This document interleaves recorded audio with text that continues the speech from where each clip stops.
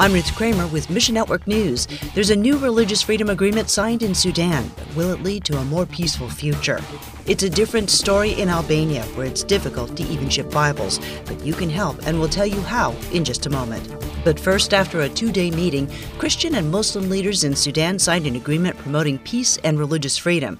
It's the first of its kind and a major step forward. Voice of the Martyrs USA's Todd Nettleton explains. If we just look at this agreement, we say, well, that's nice. These leaders have agreed on religious freedom. But when you look at it in the context of what has happened in Sudan over the last several months, it is yet another step in the right direction. Islamic dictator Omar al-Bashir ruled Sudan with an iron fist for 30 years, but he was overthrown last April, and the Sudanese people have been taking steps toward freedom ever since.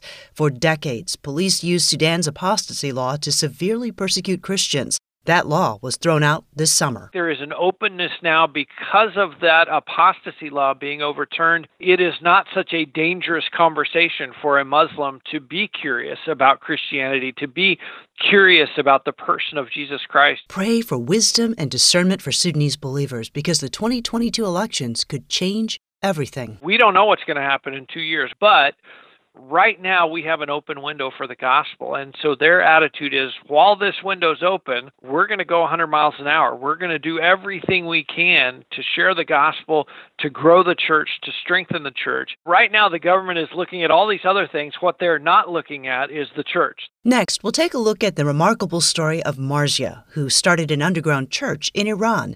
On a trip to Sweden, her husband accepted Christ. The rest of the family soon followed after seeing the change in him and being exposed to Mohabbat TV, a Christian channel run by Heart4Iran. Mike Ansari says, this couple started an underground church knowing the risks because they loved Jesus so much that they couldn't be silent and witnessed to their friends and neighbors. Therefore, a friendship group got started in their home, and with the help of Mohabbat TV response team, it developed into a church. Many churches in Iran use Mohabbat TV and other media ministries for training and discipleship, as well as for virtual church. This allows Iranian believers to grow in their faith from safe places. Dangerous country for any person who follows Jesus. And Iranian government has taken it upon themselves to continue to harass and persecute and marginalize the Christian population in the country. Islamic government of Iran feels threatened as many families become Christian. So the persecution and imprisonment is continuing at full force. Many Iranians have left Islam for Christianity, putting aside wealth, status, and security to follow Jesus. On November 18th, join us for a global day of prayer for Christians of Muslim backgrounds. And a Mission Christ shipment of Bibles and used books has arrived in Albania, providing encouragement for believers there.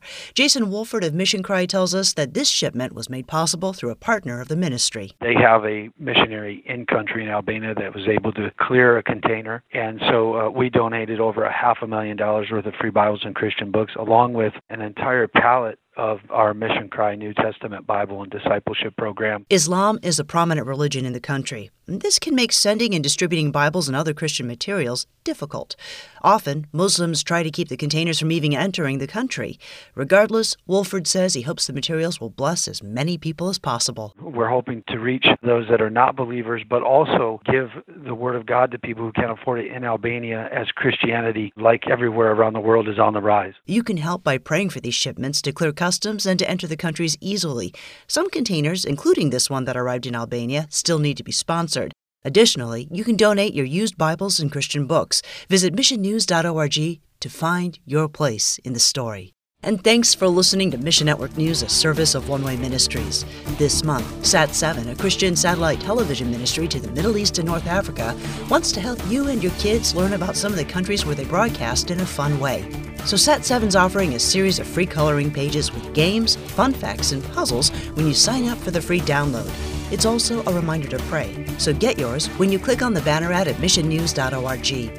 That's missionnews.org. I'm Ruth Kramer.